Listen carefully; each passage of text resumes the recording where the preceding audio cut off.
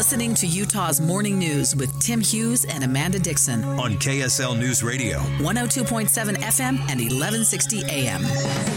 Good morning, KSL News Time, 8:30. KSL's top story this hour. The Utah legislature kicks off the final week of the general session today, but there are still some big issues left to be resolved. We begin our team coverage Eye on the Hill 2024 with KSL News Radio's Peter Johnston. Besides the income tax cut and a couple stadiums worth $1 billion taxpayer dollars apiece, there's a rehash of last year's social media regulation that prompted a tech company lawsuit. Come back to retool these bills to try to avoid those legal pitfalls, kind of the low-hanging fruit, while at the same time protecting kids.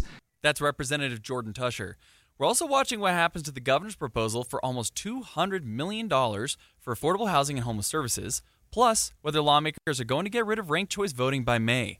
If past legislative sessions have been a guide, we could be seeing several hundred more bills getting the green light by this weekend. Peter Johnston, KSL News Radio. We're getting a better look this morning at the proposed state budget from the Executive Appropriations Committee. KSL News Radio's Alessandra Gurr continues our team coverage, Eye on the Hill 2024. The committee made their final recommendations for the budget that involves over $28 billion.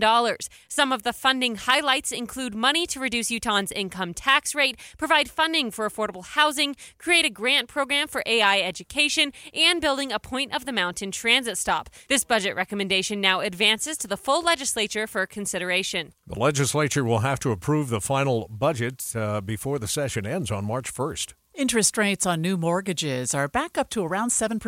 Dayon Eskich with the Kim C. Gardner Policy Institute says there are ways to get a lower rate. A lot of home builders have a lot of programs right now where they'll buy down your interest rate. I think most home builders in our market, they're offering interest rates in the fives. That's a huge discount when you think about it. He says unless there's an economic downturn and people start losing their jobs, home prices won't be coming down anytime soon, because the only way prices are going to come down is if the supply goes way up, and that won't happen as long as people are paying their bills. Don Brinker-Huff, KSL News Radio. Utah Governor Spencer Cox spent the weekend in Washington, D.C. in his role as the chair of the National Governors Association.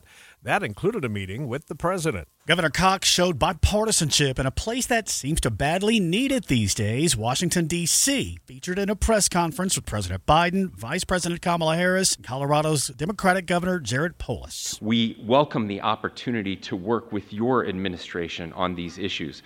Now, that is not to say that we always agree. I can assure you that we don't.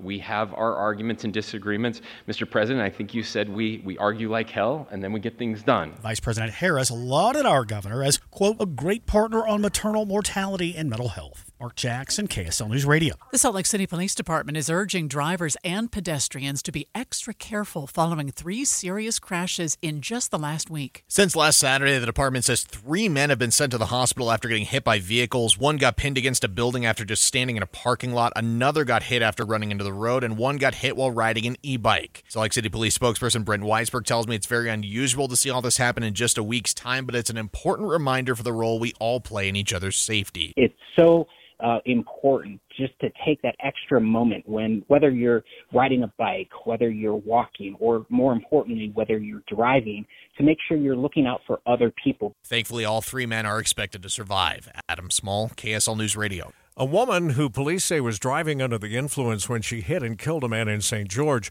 will not have to serve prison time for DUI because the arresting officer didn't read her Miranda rights. The victim's nieces tell KSL TV they're upset with the resulting plea deal. Am I hateful towards anybody?